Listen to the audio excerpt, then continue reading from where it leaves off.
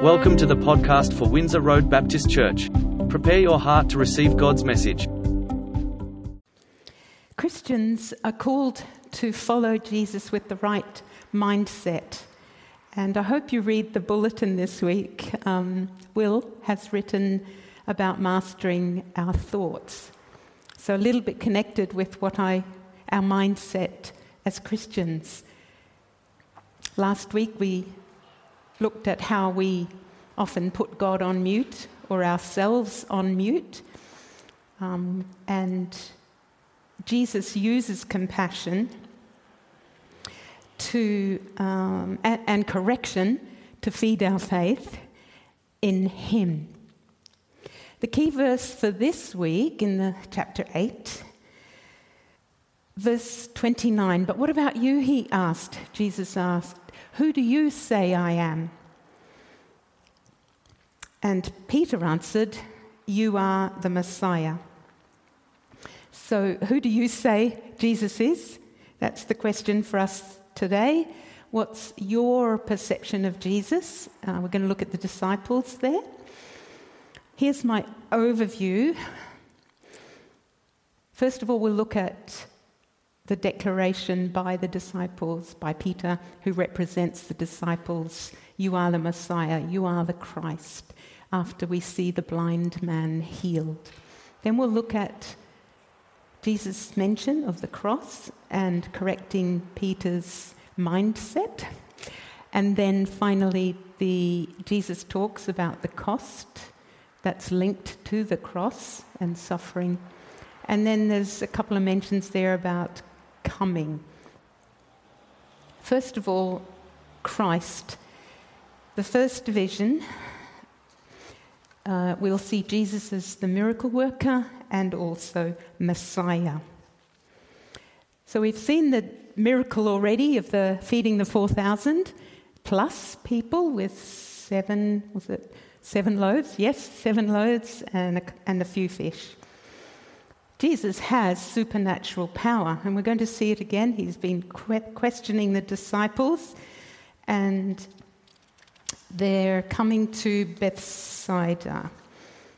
A couple of the disciples, 3 of the disciples, this was their hometown. And I love that some people brought the blind man to Jesus.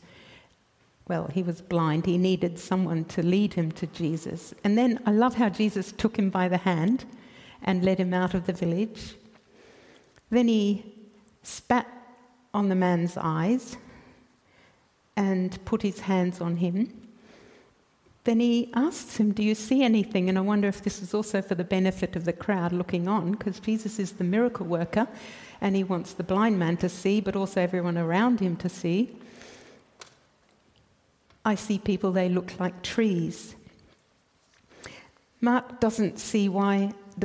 the writer, doesn't say why the healing took 2 touches by Jesus, but we know that Jesus didn't leave him half healed. He put hands on him once more, on his eyes, and then he saw clearly. And then he sent him home to his village. So that's the blind man's healing. And then the next part is the Messiah, the disciples. Jesus by this time had a reputation, okay? He'd been doing miracles around the place and teaching a lot, and people had a perception of who he was. And Elijah, John the Baptist, one of the prophets, so they weren't bad concepts. And then Jesus turns it on the disciples and says, and who do you say I am? I really would love to know what the disciples were thinking as they journeyed on this road heading up north, beautiful green place, part of Palestine that Jesus is now, this is a central turning point. It's going to be Jesus teaching the disciples because he's preparing them for when he goes to the cross. And I'd love to know what the disciples were thinking. They've just seen this amazing miracle of Jesus healing. So, they must have often thought, whoa, who is this man? He can help the blind see. And Nathanael had already identified Jesus previously, one of the disciples, he'd already declared, "Rabbi, you are the Son of God." This is when Philip brought him. Philip came from Bethsaida. You're the King of Israel. So we do get some glimpses already of what the disciples thought about who Jesus was.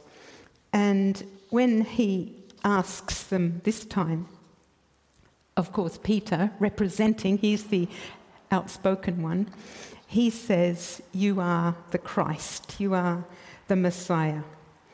And then immediately Jesus warned them not to tell anyone. Why? Why did Jesus warn his disciples not to tell anyone he was the Messiah?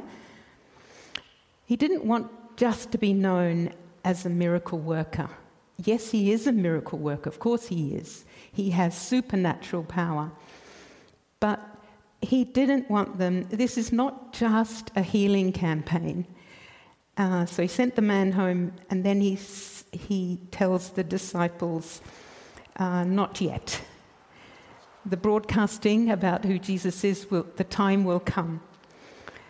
Here we see him warning not to tell. And my principle for this section is that seeing Jesus, as the disciples were beginning to see, the next slide, number 6.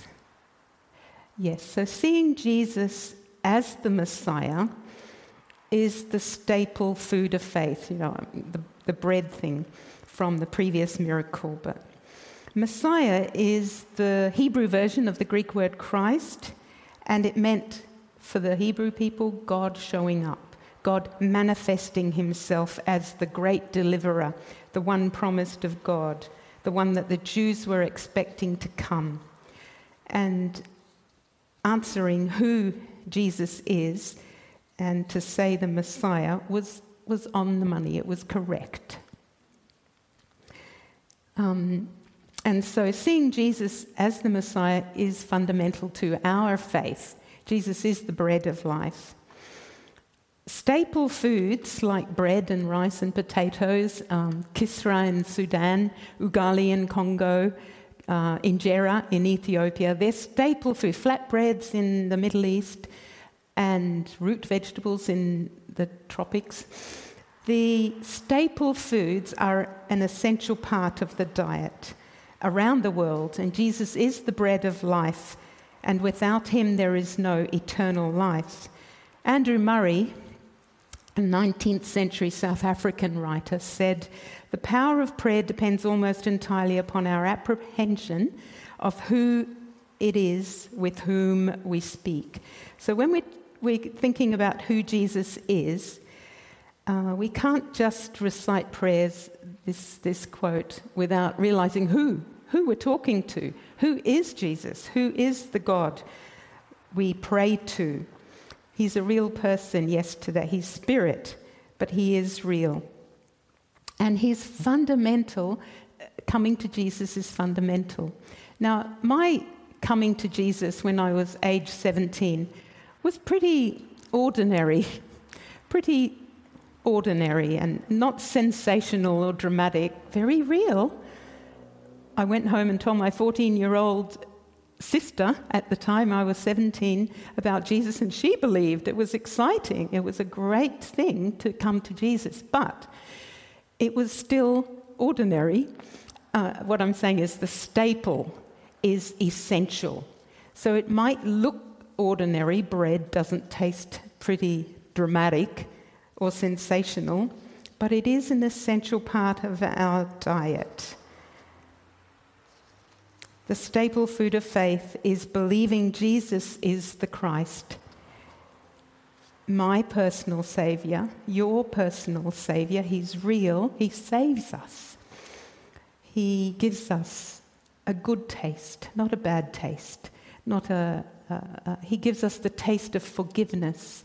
He gives us nourishment, a taste of hope for the future. That's who Jesus fundamentally is, our Saviour. So is Jesus your bread of life? Is he foundational to everything you do and say?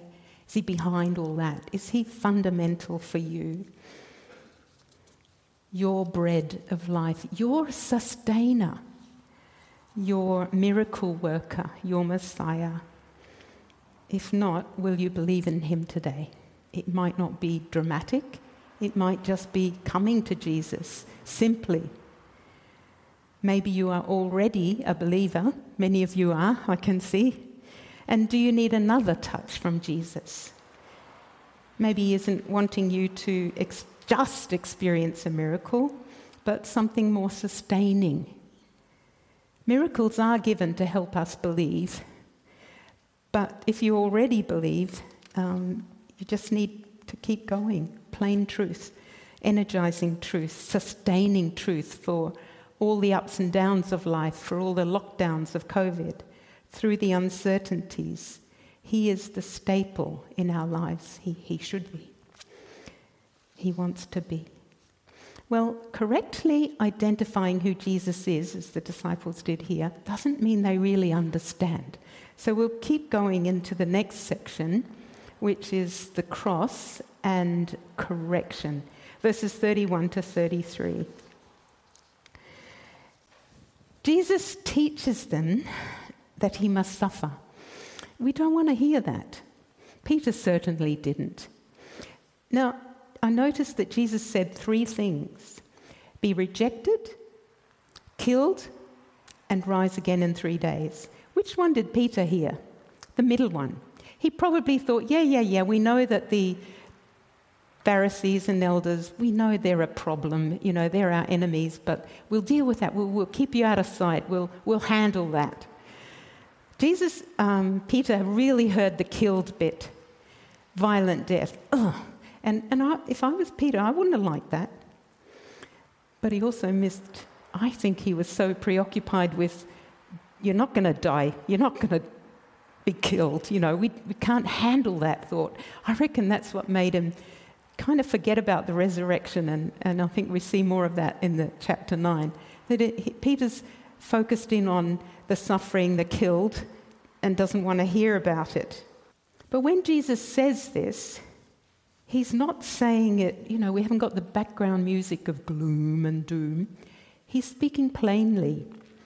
He's telling them the truth. He's not fearful. He's not fretting. He's not anxious. He's telling them the truth. At this point, he knows they need to know his mission, what he's on earth for. Jesus is bold. He clearly, the Bible says, he spoke plainly. There's no ambiguity. Yeah, he is going to be killed. And Peter doesn't like it, so Peter protests.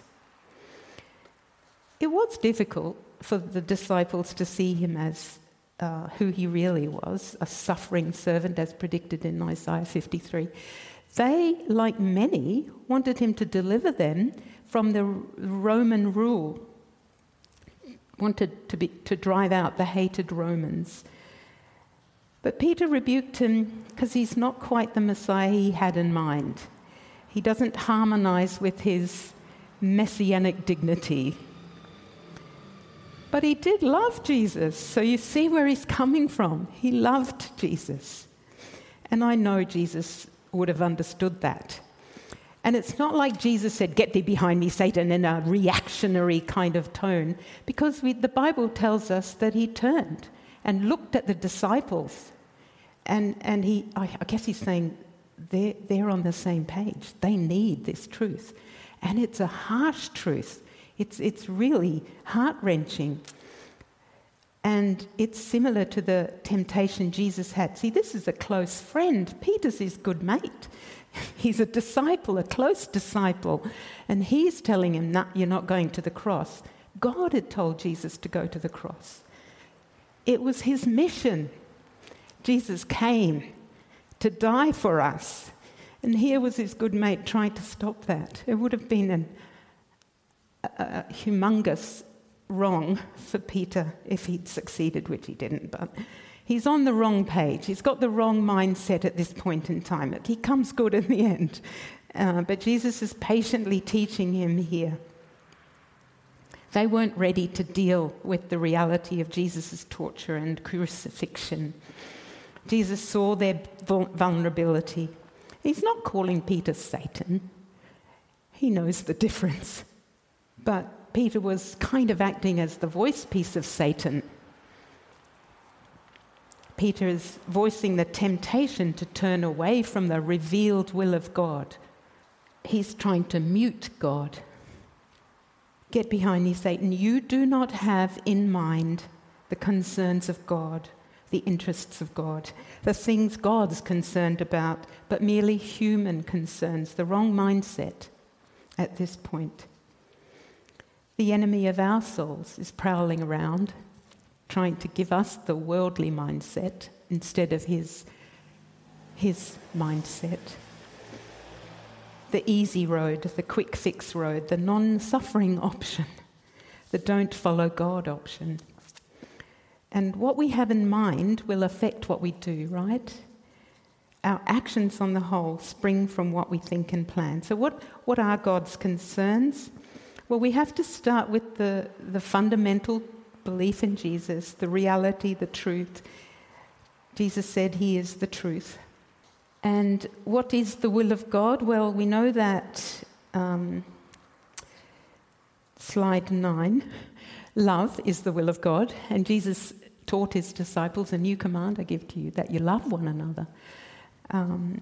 By this, everyone will know that you're my disciples if you love one another. So that's one revelation of God, that, you know, we've got the Great Commission and the Great Commandment to love one another and to go and tell the world about Jesus and whom God sent, his only begotten Son. So that's the mission.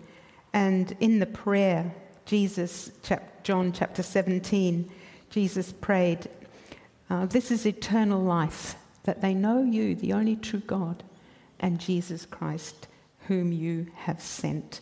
So to know God, to know Jesus, that's the mission, to love in Christ's name.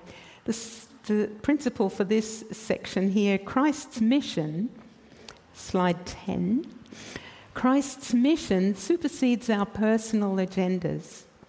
I've been working at TAFE and everything supersedes something beforehand. It takes the place off. It replaces. It's instead of.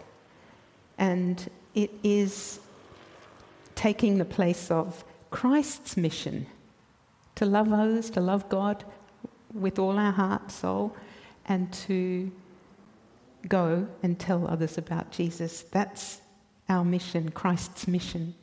I have been taken with book titles. Here's another one that I saw this week.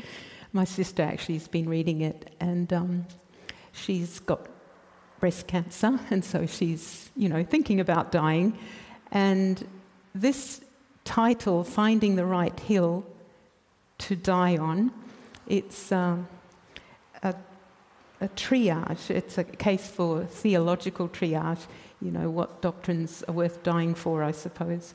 But I liked it, that the mission of Christ is a life and death issue. It's the ultimate question, really. Who is Christ to you, and how does it change your life? What do you live for? So finding the right hills to die on. There's a lot of biblical references to looking out to the hills. I was seeing David and Helen last week and looked out to the Mount Cootha Hills. And God is the one we would be equipped to die for, but he's the one who should be central as we look to him. We've seen Jesus tell plainly the absolute necessity of the cross just now. Let's look at, he'll unpack a little bit more of what he means by the cross for us, his followers. And then there's mention of coming in the last verses. The cost is the way of the cross. Jesus spoke about suffering. And he's saying, not only must I suffer, because he's going to the cross, but he's kind of saying that the disciples too, and we see that they did. Especially of Peter, tradition holds that he was crucified, and he was crucified upside down. So the time would come when Peter would die for his faith, and the disciples would would spread the news of what they knew and had witnessed. The discipleship for Jesus here is to deny, there's lots of musts. So must means you have to. There's no choice. You must have a visa to come to Australia. You must. There's an obligation. This is very strong. To deny oneself, to take up one's cross, and to think more of others than of oneself. If we deny ourselves as a follower of Christ, take up our cross, and if we think of others, more of others than of ourselves, this is gain. Maybe not worldly profit, but it's eternal gain. The cross itself is a symbol of suffering, and self-denial speaks of readiness to suffer for someone else. Christ is our pattern, he's our mentor, and he experienced temptation. He knows what it's like to try and avoid the cross. And of course we do, but to the followers, they need to know the truth. No cross, no crown. Loss is gain. Gain is loss. Jesus isn't calling us to deny ourselves certain luxuries or bad habits, but to deny our perceived right to ourselves, our own lives. We've got to renounce ownership of, we belong to him. We are not our own. We were bought with a price.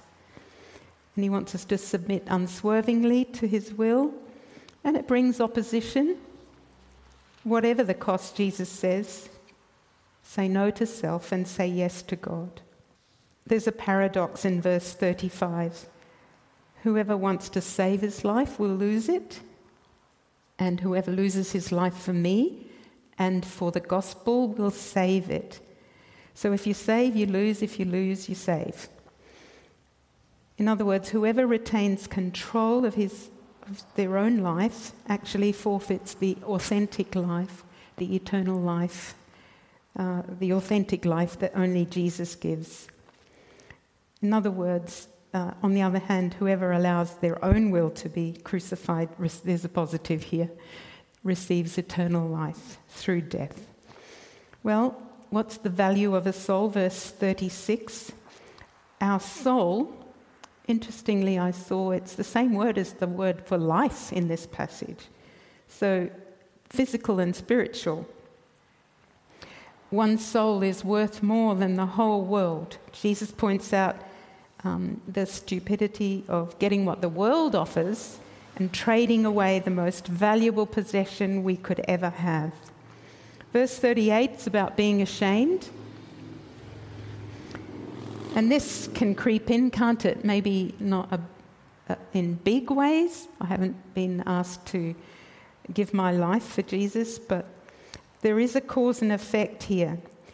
If you're ashamed of me now, I'll be ashamed of you later. If you're ashamed of me now, I'll be ashamed of you later. So there's a later. Let's have a look at the coming. Because this concludes with a note of hope. Because Jesus is coming again. This is in the end of verse 38. It's a sense of future here when he comes in his Father's glory with the holy angels. So there's a victorious return coming in the future. And it looks to me like there's also in verse 1 of chapter 9, has come. The kingdom of God has come with power. And that's evident with Jesus' coming.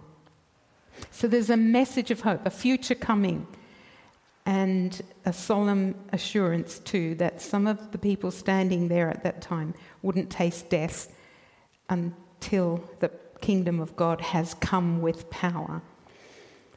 So what is this promise of the kingdom of God? We often we pray in the Lord's Prayer, thy kingdom come, your will be done. Good prayers. And God's kingdom has come and it will come. There is loss and sacrifice in following Christ, but a great promise is given. And there's lots of layers of this biblical prophecy. But my final principle for this section is that death comes to us all and eternal life comes through Jesus Christ. Death comes to us all, and eternal life through Jesus Christ. We shouldn't think that we'll never die, but we do. But, COVID of all things should have taught us this. We've seen the awful footage of the floods in Germany and Europe. There were 36 hours, 3 months of rain, a deluge, and, it's horrendous. My sister told me of a couple in Fiji, an elderly couple, and their son is in New Zealand. My mum's from Fiji, and the couple were not keen to have the vaccine, avoiding the COVID vaccine. And the son in New Zealand was trying to persuade them. In the end, they said, okay, we'll go and get the vaccine, but we're not going together. We're going to send mum first, and she'll get the first AstraZeneca. And then later, when everything's all right, she's past the clot danger, we'll maybe had both vaccines, the father would go. But the trouble is the mother got the first vaccine, but she also got COVID while she's waiting in line for the vaccine, no masks, and went home, didn't know, unknowingly gave her husband COVID. He hadn't had any vaccines. He died. So death is real, isn't it? But this hope we have, death comes to us all. Eternal life is there. This is good news that Jesus died to save us and conquered death. So like the COVID vaccine, we've got a choice to make. And Jesus gives us free choice. Remember, he's compassionate, he's kind and patient, but he doesn't coerce, he doesn't twist our arm. And we don't know when death will come. Life with complete immunity against death is the life, death, and resurrection of Jesus Christ. So are you choosing life through Christ? And will you believe in him as your Saviour and life giver, life sustainer, eternal life giver today? So who is Jesus to you? Miracle worker? Messiah? Bread of life? Truth? Hope? Humble servant? Suffering servant? Whatever your perception of him, Jesus is Lord. He is the Son of God, King eternal, omnipotent, omnipresent, omniscient one, King of the universe, and he cannot be put on mute forever. Pray with me. Lord Jesus, we ask you now for strength to see you as you truly are, and to have courage to follow you wherever you lead us, whatever the cost, and not to be ashamed of you when you and to greet you with open arms when you return. Help us, we ask, in Jesus' name. Amen. Thanks for listening. We hope that you have been blessed by the message. Windsor Road Baptist Church is a growing, intergenerational, and international community of people committed to whole life discipleship. Please visit us at windsorroad.org.au to connect with us and to learn more about our church.